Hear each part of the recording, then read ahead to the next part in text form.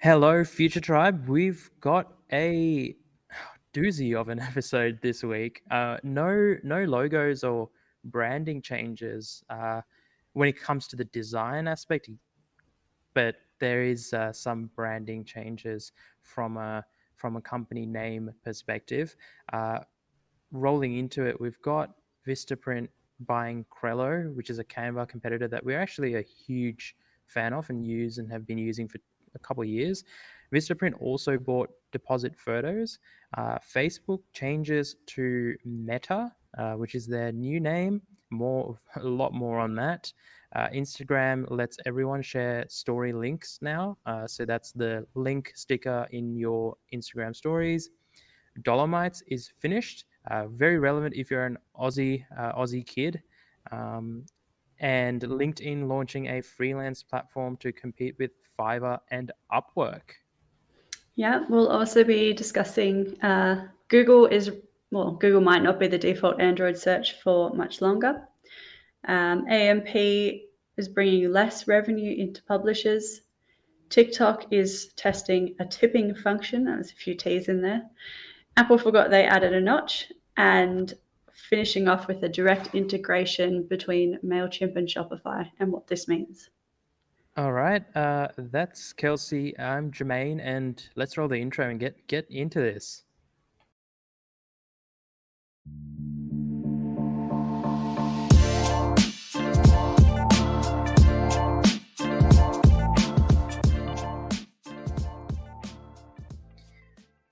All right, I am sure that everyone's heard of Vistaprint. You've heard of Vistaprint, Kelsey? Absolutely. It's kind of I think it's the name I think of whenever I go, I need like a business card or anything printed professionally.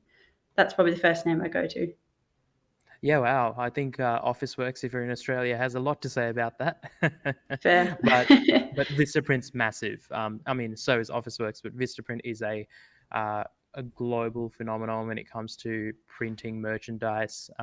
And they've had a Wix integration, so they've been sort of working in the web space for a little while.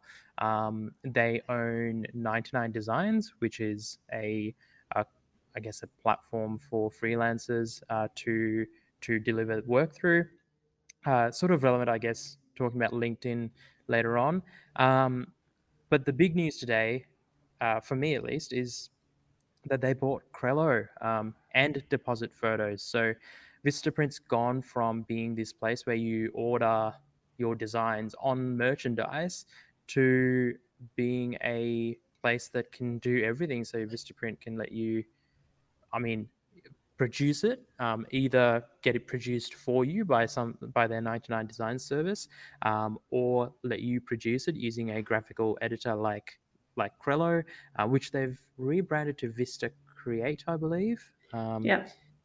And then you can source your stock photos as well, which is really handy when we're talking about the website side of things.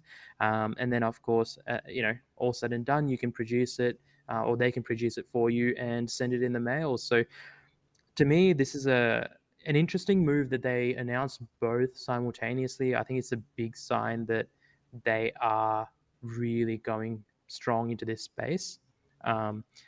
I've heard various stats, but something like 30 or a quarter to a third of individuals in the US will have a business over the coming years, and I'm sure that'll increase. And this just really puts the power to them, because no longer do you need to contact printers or contact a graphic designer. You can just get it all done through Vistaprint all the way through. Yeah, it's really just, it's become a one-stop shop. I think previously, if you were going into business, it was really the case of you had to do your research to know, if you're going to a printer, what information to give them and all of that sort of stuff. And it can be quite complicated sometimes because of all the different options and all of that. And, you'd be paying a graphic designer quite a bit in the past. And of course, if you're wanting to design your own things, that was a whole different issue, because what programs do you need to be specially trained, all that sort of stuff. All of a sudden you go to one spot it's nice and easy. There's a pretty logical flow. I'm sure everything would integrate, and there would be little prompts of, once you've finished a design, do you want to give this to the printers? What's going on there? So I think it's a really smart move. And it would be, I don't know, I feel like there's definitely other companies that have done this, none that spring to mind right now, but I'm sure that there have been a few that are following a similar path. But it'll be interesting to see what other companies start to do this kind of thing where they really get the full end-to-end process of one particular idea, if that makes sense.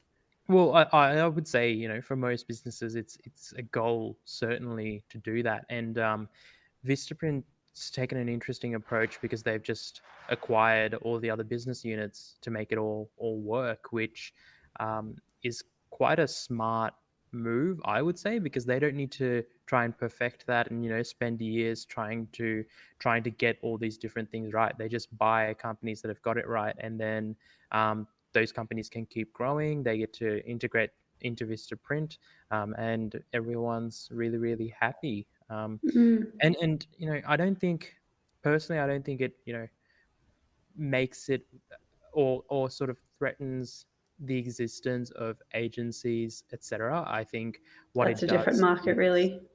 Exactly. If you don't want to worry about it, if you just want to leave it to the professionals, reach out to someone like Future Theory, who's us, or any other agency, and we can take care of it all for you. But if you want to design something for yourself, or if you're just happy to, just do it all yourself, especially sort of looking at that stat of people getting into small businesses or starting side hustles, this is extremely low barrier to entry. I think there's a free product off Crello, and there'll be free or very cheap offerings across the board, and then your real cost is paying to get something printed onto either business cards or whatever else it may be. But by that stage, it's also fairly affordable.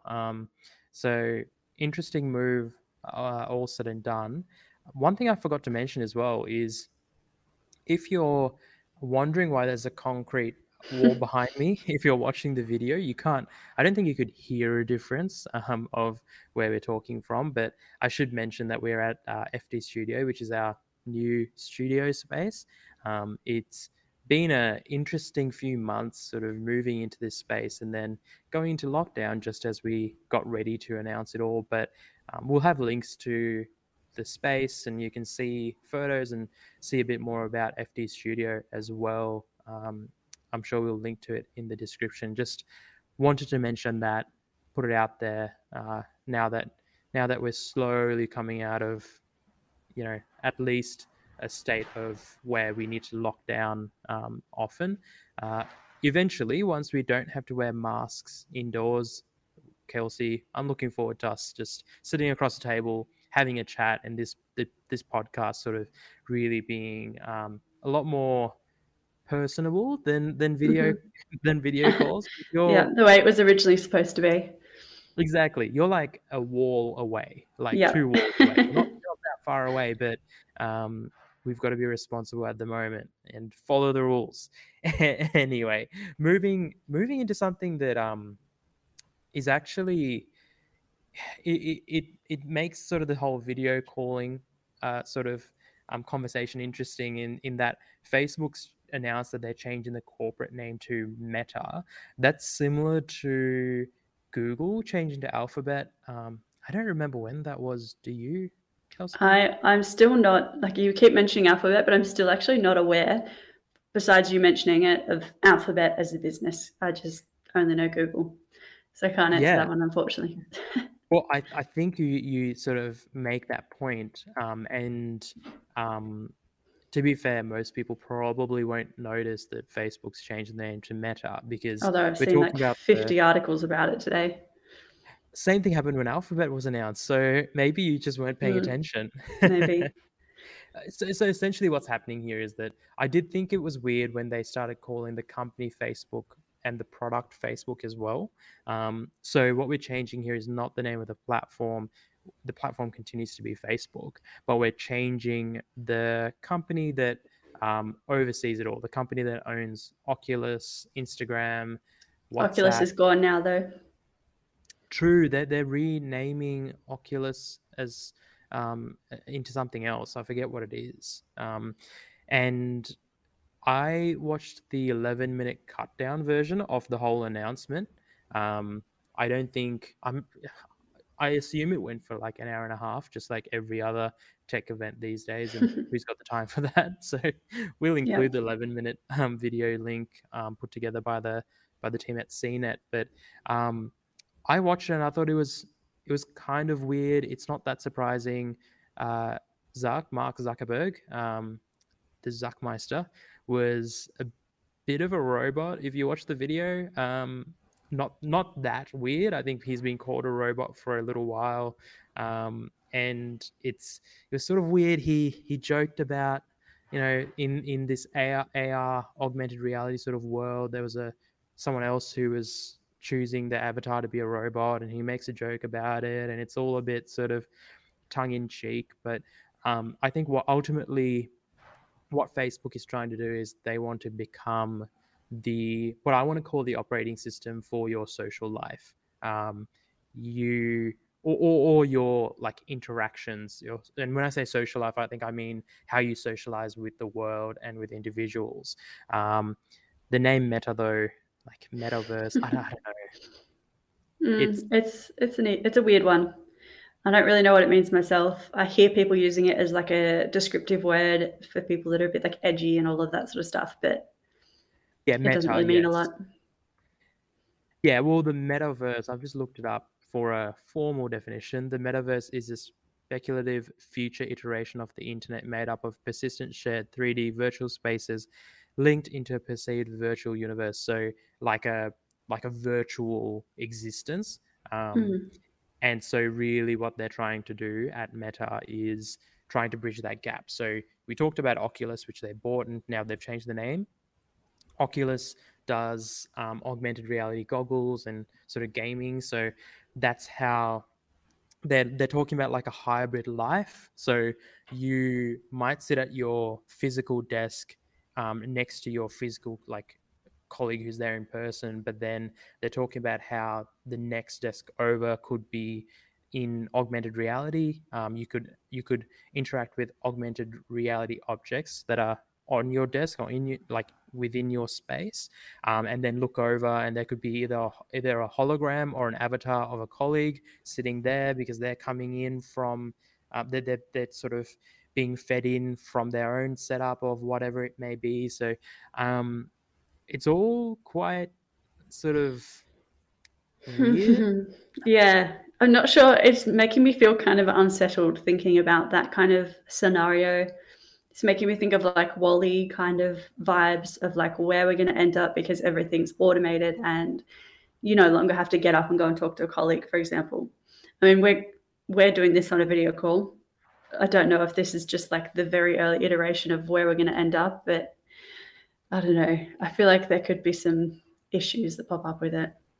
For sure. I think there's definitely going to be issues, but I mean, see, I like what Facebook does. I think Mark Zuckerberg deserves respect, but at the same time, he's a bit of a robot, and he's the head of a big corporation that does things that are more for profit than for the benefit of people. But he does talk about things like not having to commute to work anymore, which I think opens up the possibility of, say, living in the country, but like working in a way that feels like you're going into work, but doing that in a digital sense, so you don't have to physically be there. I think in the developing world, it probably raises the benefits of not necessarily needing to build out road infrastructure, but instead needing to focus on the communication side of things, the internet side of things.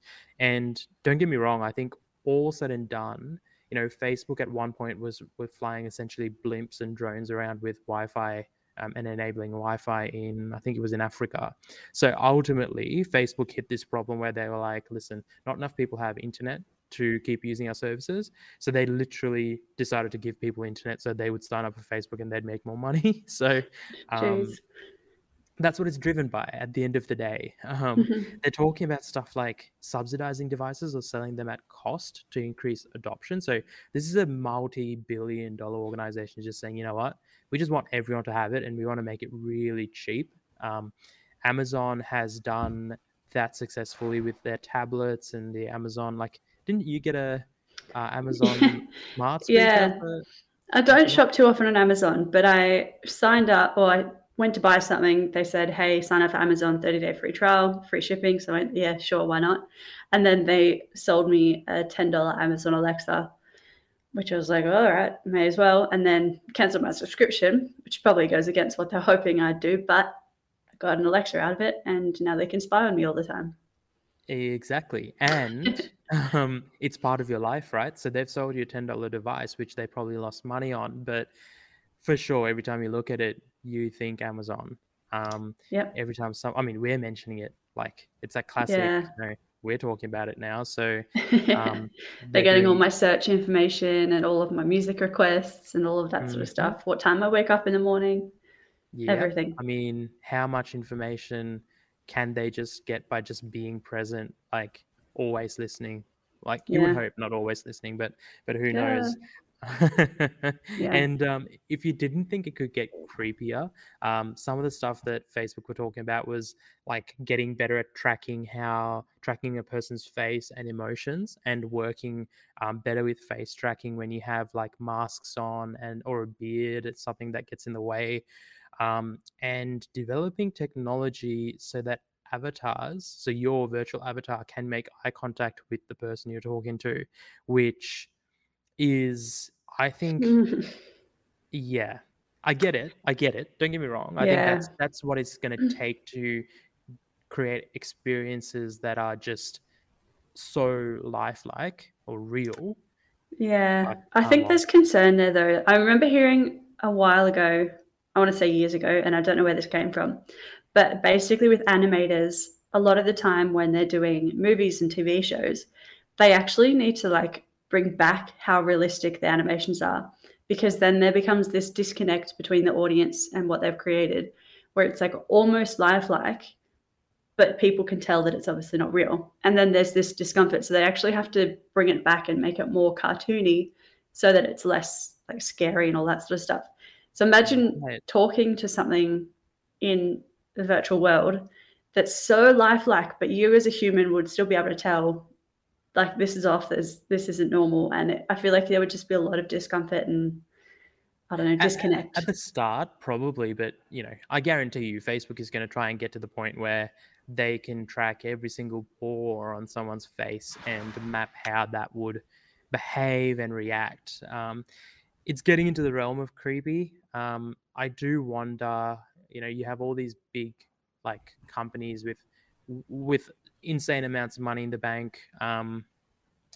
Yeah, what they have the power to do, and what maybe governments should be doing to try and like intercept this. We've talked about in the past that governments are often reacting, rather than being proactive, because it's these private companies that push technology to the next level.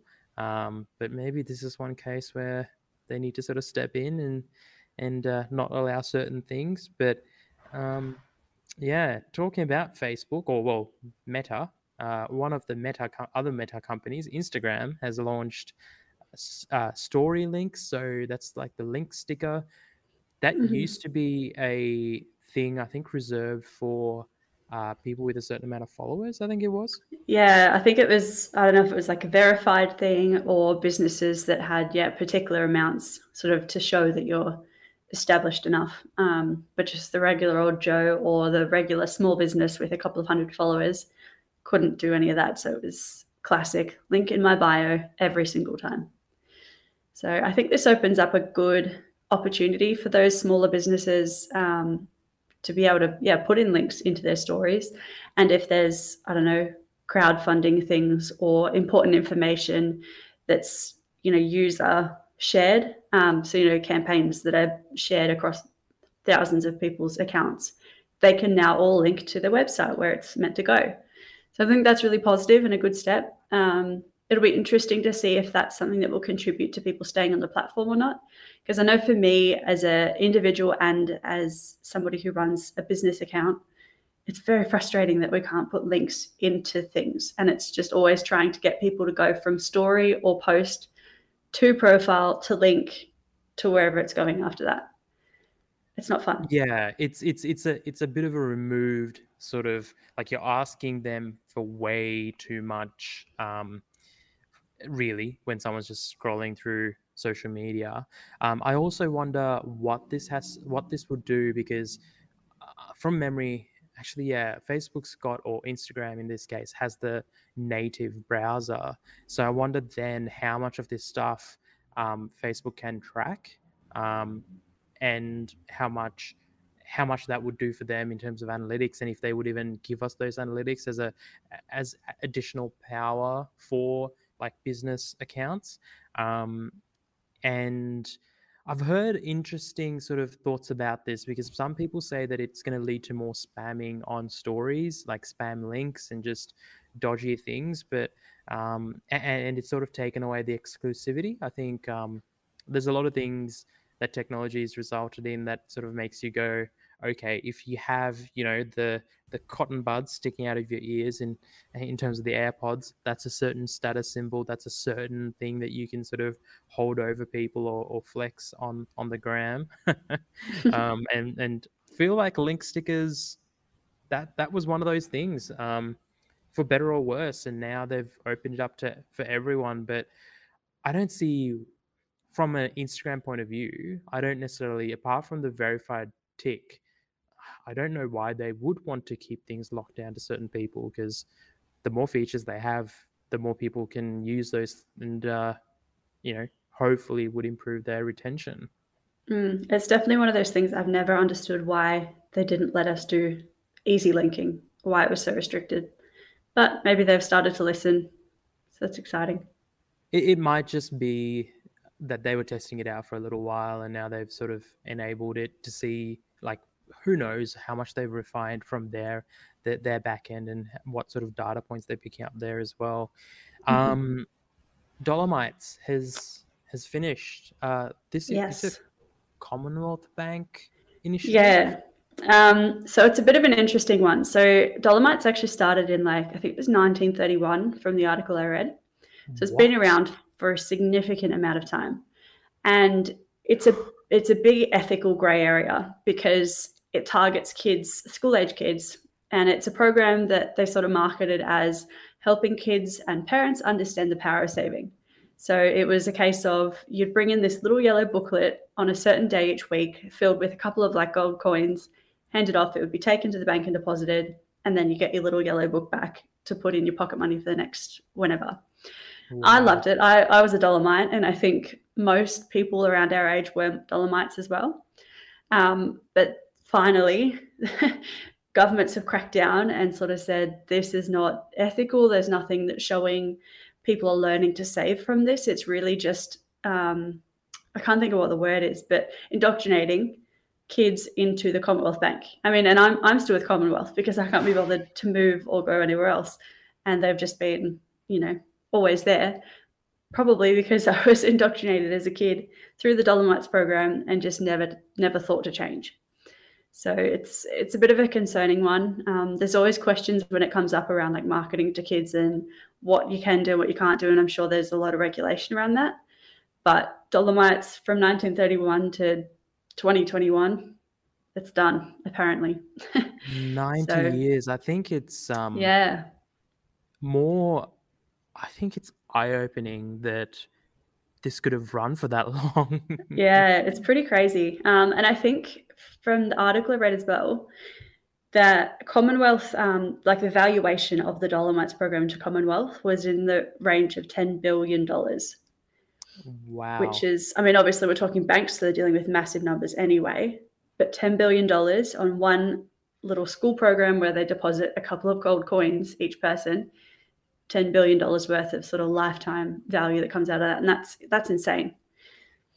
Well, exactly. I mean, this is how much money do you think, like, they're going to have to now spend to make up the lost revenue there, or the lost indoctrination. That's probably a word. Yeah. I mean, and don't get me wrong, like, I've sort of contemplated how much we can reach out to universities, for example, because and whether we go present at unis or get students as interns.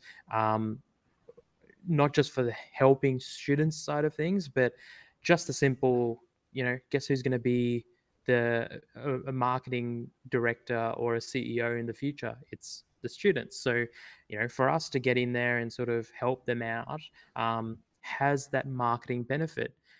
Now, we've got to really work hard for it and talk to universities and get them in, where the Commonwealth Bank could just, well, a lot of banks, by the sounds of it, used to do educational sort of branded content, and they can't do that anymore. No. Apparently, their whole thing was that parents really valued Dolomites, and that was their defense for sort of keeping it around. But yeah, they tried to justify. They'd have to. Like, there's no way that they're going to say, no, it's like really good for us. It's yeah, they wouldn't go down without a fight for sure. Exactly. But I mean, how many, in my opinion, our generation hasn't been that great at saving. So really, are they? I mean, did you learn a lot from saving through Dolomites, do you think? Or do you think well, I think my contributions actually just came from mum and dad handing me a few dollars on the day of our little yellow book having to go in. Because I mean, I don't think we ever did like chores for money at home. It wasn't really that case. It was more like, you're living here, you're going to contribute, you're not getting paid for it, but we'll pay for your meals, Yes. So I don't know if I learned necessarily to save through that program. I learned to save other ways from my parents, but yeah, I can't say the Dolomites had a significant impact on my life besides being my lifelong bank, because I couldn't be bothered to change. Well, and there's that as well, right? The friction to change banks is so, and the more they put up those walls, the more you want to stay in. Like, I started, and I've still got a Westpac account. I have a CommBank account, not because of Dolomites, but just because I think I had to open one for like one of the student societies. But again, it's too annoying to close. I've still got some money in there. It's just gonna do its thing. Same with the Westpac. Like, it's too annoying to close, though. Because you got to go to the bank. Like, they could make it very easy. They could just let you go online and close the account. But of course, they're not going to do that. They're not going to do that. They want your money. It's not in their interest.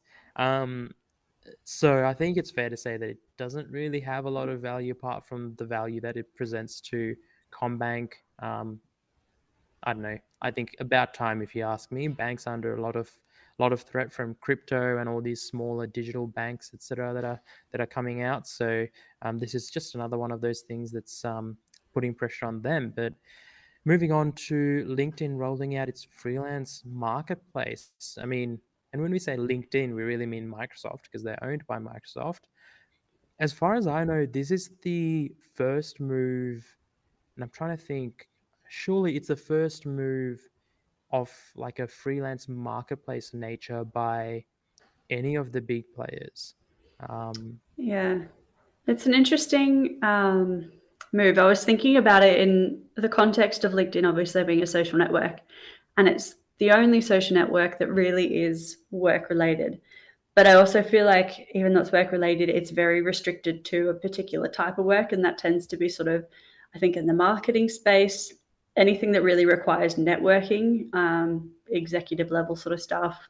But very whatever much that looks like professional services. Yeah. So then bringing in this freelance platform to compete with Fiverr and Upwork, and I think Fiverr and Upwork, I'm not super familiar with them, but my understanding is that it's a lot of sort of graphic design, consulting, again, professional services, but digitally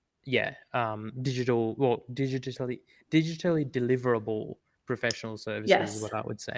Yeah, I just think that this will open up a new avenue of potential accounts or users, I suppose, into LinkedIn, who are in that freelance space and previously weren't super keen to go into LinkedIn and have that really manual networking kind of thing that they'd have to do, because this gives them a proper platform to build that network and build a reputation on LinkedIn where there are professionals that want these services.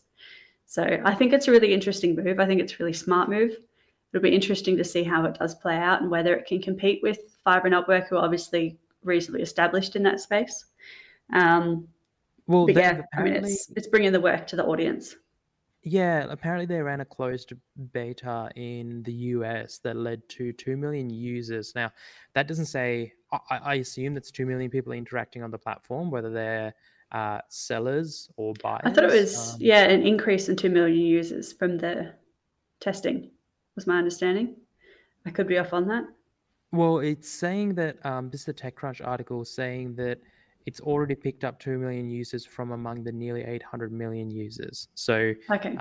I think, yeah, it's just 2 million users were sort of interacting. But again, I I wonder what that number really means. Like, is that sort of, Kelsey going on from her LinkedIn to check out the marketplace, or is it you buying something? It's almost certainly doesn't represent the number of like sellers or service providers on there. That's way too big a number. But like I said, I think it's interesting that these they're the biggest like established company, Microsoft, to get into this space where they have a platform that delivers services like this. I mean, Facebook has Marketplace, but it's nowhere near the same. I feel like, see, with Fiverr and Upwork, they have a reputation for a certain quality of work, right? And Facebook Marketplace versus, say, something like Gumtree or eBay, they certainly have their reputations, but those reputations we don't directly correlate with the brand or with the company itself. Where when you do professional services like this, I think you start to correlate your brand with the quality of those services. So if you have inferior service providers, I think that could, quote unquote, cheapen the LinkedIn brand. But then again, maybe it's a good way for Microsoft to get into this space without putting the Microsoft name on the line, and it's just the LinkedIn name on the line. Yeah. I don't know how LinkedIn has been performing, but it'll be interesting to see how this has an impact. Because, I mean, I have LinkedIn, but like, I don't think I ever actually go on there and scroll or do anything because it's just so full of those inspirational, I picked up $1 today and I gave it to a homeless person. Yes. It's like, I Okay, can't so deal it's with not just those. me. That's Yeah, no. all it is. Or like I grew up with a family of mice and didn't have food for 10 years, and Yeah. now I own a pest control company. No, that's sadistic, but Uh, it's just that sort of stuff like that. I want to see work related things, not people patting themselves on the back, really. Like, oh, and I'm not doing this to, pat myself on the back, but just saying that if more people gave, ex prisoners a chance, that they too might find their next VP of sales. Like, it's just silly. So I think, yeah, it'll be interesting to see what happens. I wonder if it'll cheapen the brand. I wonder what sort of spaces they'll end up being. I think Fiverr and Upwork, have a certain reputation. Even talking about 99 Designs, certain reputation there, especially if you're a professional within any of those spaces. So I guess we've got to wait and see. Jumping from one big player to another one, Google might not be the default Android search on Android devices for much longer. This is essentially being brought around by companies, sorry, not companies, countries, and in this case, Australia's ACCC, saying that it's just, you just need to, like Google, you need to provide options, because at the moment, you see your search bar, it's Google, that's all it is. You don't have an option to change it. It is the case on iPhone as well, but that's because Google pays Apple an insane amount of money to keep sort of being the default search engine. To me, this is how ingrained it is. I didn't even think that we needed a different option. Like, I never looked at the yeah. Google search bar and thought, I really wish I had Bing on here or Yahoo. I don't trust those Yeah. search results. I think it's a classic case of what we've discussed a few times in terms of governments trying to regulate and catching up with it. Because, as you said, it's gotten to a point where Google has such a monopoly on the search space that you don't really consider other ones. And there It's the are like a verb, minority. Right? Yeah, exactly. Like You Google Googling it. is the verb. Yeah. Yeah. So, I mean, there is minorities who are using other ones. I think DuckDuckGo is something you mentioned the other day. Some of these other weird ones that I've never even heard of. But I think it is important to have variety in there so that Google can't continue to be such a monopoly. Obviously, they have a good product and everyone does all of their SEO and all of that sort of stuff for Google. But I think that it's important for that to be regulated so that they can't continue taking up every little bit of internet space and life space without us realizing before we're completely controlled by Google. The thing with Google though is that they've kept innovating, because I think in a lot of spaces competition leads to more innovation, but for whatever reason Google's just continued to innovate in the search engine space despite not really having a competitor. Like, let's be honest. Well, it's probably preemptive in that case then, because if they stopped innovating, something else would come up and people would be like, oh, Google's rubbish, they've stopped doing X and Y. There's this new person on the blog, let's try them out. But if Google continues to innovate, then they are keeping every competitor at bay, because people will just look at it and go, I don't want to compete with Google. I can't compete with Google. I don't want to try. Or, and this is a good segue into the next topic. Was it because of the financial gain that they had to make by making all these different changes to the search engine, and how things are displayed? We've talked about a few different search features, and potentially could be money related, because you mentioned, you pronounced it as AMP, which I don't blame you, Kelsey. You're not a developer, you're not in the space, but is it not AMP? It's AMP, because AMP I think is a big financial institution. Okay, so that's who I thought this was about. So I was like, oh yeah, AMP, I'm somewhat familiar. No. Okay. This is AMP, or AMP is, let me look up the AMP websites. I think they're called Accelerated Mobile Pages. There you go. It was originally created by Google, and essentially what they do is they strip back a lot of the content. You've probably noticed it once in a while, Kelsey, when you click through the search result on your phone, it pops up in like a very bare bones display. Like there's no ads floating around, there's no real background color. It's sort of just text and that's it. Google pushed it for a long time, and I think WordPress encouraged it as well, or Automatic encouraged it as well.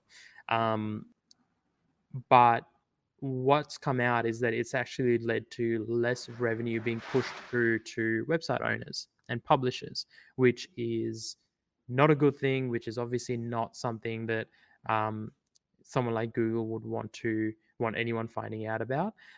It's come out as part of some unredacted antitrust complaints from Google, and this is just directly from Google internal documents. So it's something worth mentioning for developers out there.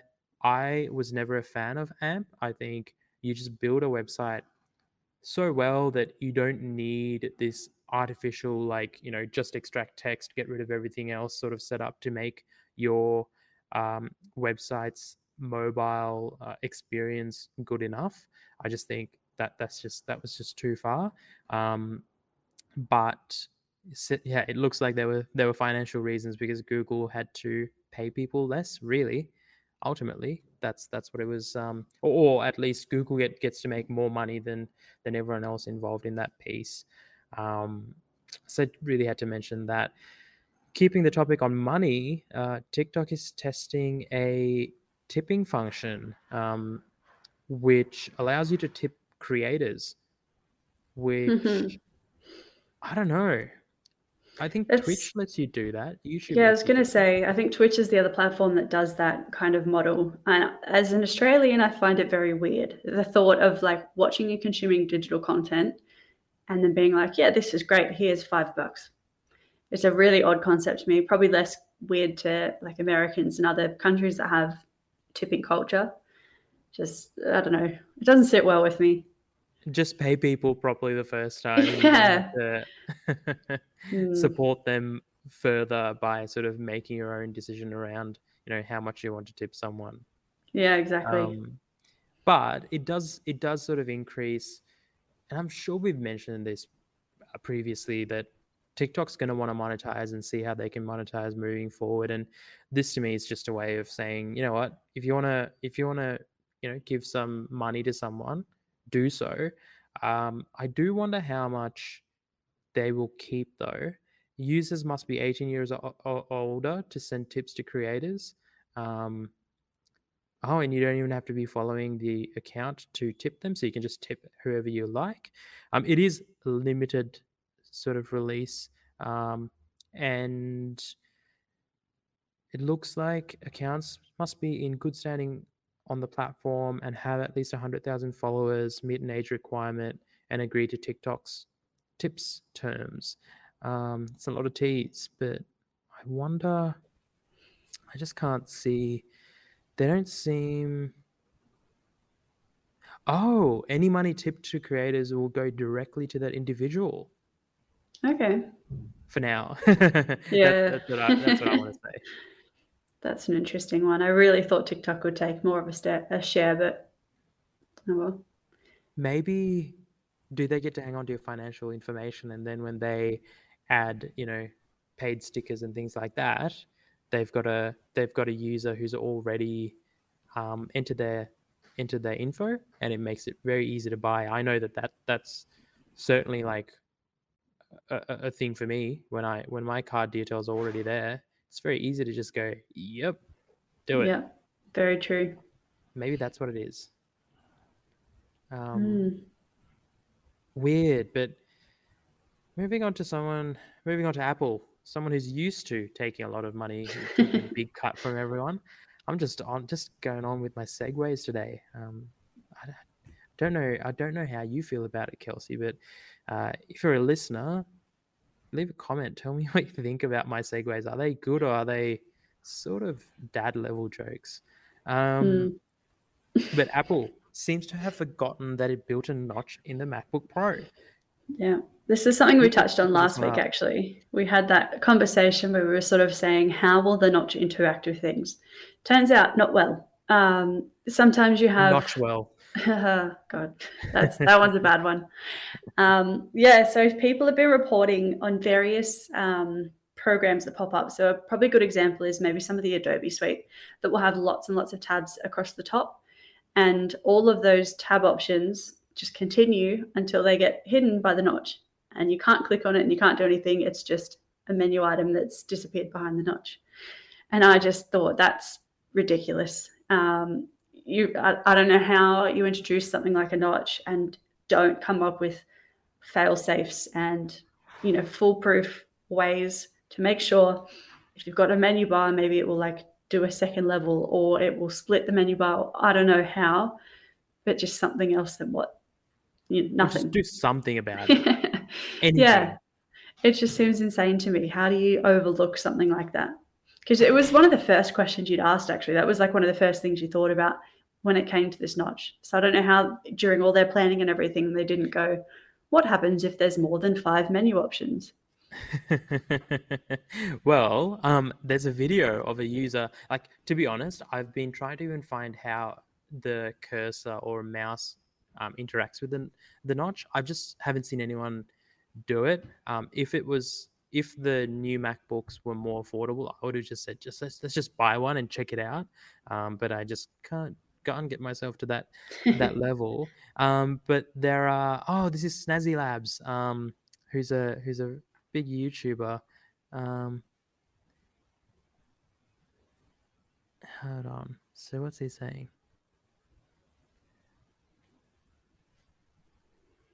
Oh gosh. There's just stuff behind the menu bar and he can't see it and he's hovering over it. Look at that. Yeah. That's ridiculous. It's just a massive oversight from Apple. Oh, so the mouse jumps. Oh, there you go. That's annoying. Wow. And then disappears. Okay. Yeah. Wow. Hold on, what? Oh, that's a DaVinci Resolve. And the thing here is, wow. So the thing, I mean, really, we'll have links to the original article by The Verge. So if you're listening to this, you should go use the links to really get that information. But these are not small like players. These aren't like random, small like developers who are building software. We're talking about DaVinci Resolve. and the Adobe Creative Suite. Yeah, And it's the not a MacBook niche Pro. case, that's for sure. No, well, I mean, it's a niche device, but this software is used exactly by those like for Yeah, the device. It is nowhere near a niche case. You would think that it's everyone who uses that device. yeah, I just, it's I it's just don't mind blowing. understand. Like, how? And I mean, knowing Apple, I think they'll blame. Well, in the past, they've blamed users. They've said, well, I think when was it Antenna Gate, when y- people found out that holding one of the iPhones a certain way ruined its I think it was internet connectivity, or the phone signal dropped. So at God, that point, yeah, I mean, Apple then blamed the user for holding the phone the wrong way. how dare you Um, hold a phone that's meant to be mobile held and up in that movable? way. My Exactly. God. Um, and like we mentioned last week, they're the same people who put in a charging port on the underside of a rechargeable mouse. So this is somewhat expected but really weird for a company known for their design prowess, or Yeah. at least the effort they put into design. Um, yeah, it's a weird one, but the last topic for this week's episode is that MailChimp and Shopify team up in an e-commerce boost. Tell me more about this one. Yeah, so I mean, it sort of says it in the title. MailChimp and Shopify have partnered. So they're basically doing a direct integration between the two platforms. MailChimp traditionally as the newsletter, email kind of software, but they're, as I think we've discussed in previous episodes, branching out into sort of adjacent service offerings. So I think I just wanted to mention this one because it was interesting to me for these two to pair up, because of course you've got a lot of probably e-commerce platforms that would be using MailChimp to send out their newsletters for, sales and all of that sort of stuff. So having that direct integration with Shopify just removes all sorts of barriers to purchasing. And I think that's really exciting. The other thing that the article sort of mentioned was around the analytics that people will be able to access. So it'll basically combine your analytics and MailChimp and Shopify, which I imagine will give you incredible customer insights about who's clicking on things, where they're going, whether they're buying from your emails or not, because I think that can be difficult to track sometimes, and all sorts of other stuff. So it'll just be interesting to see how these two interact going forward, and how, like, what that will mean for some of these smaller businesses who use platforms such as Shopify and MailChimp. Yeah, this is also interesting given what we talked about at the start with Vistaprint acquiring another company. I mean, this is all the benefits of an acquisition, um, without a company having to acquire the other. Though I wouldn't be surprised if either one of these companies comes out and says we just acquired this other company Mm-hmm. at some point. I'm trying to remember though. Was Mailchimp bought recently? How I much don't know was if it it? was bought. I think we discussed its valuation. It had some crazy valuation, maybe. Ah, yes, yes. Don't remember what it is off the top of my head, though.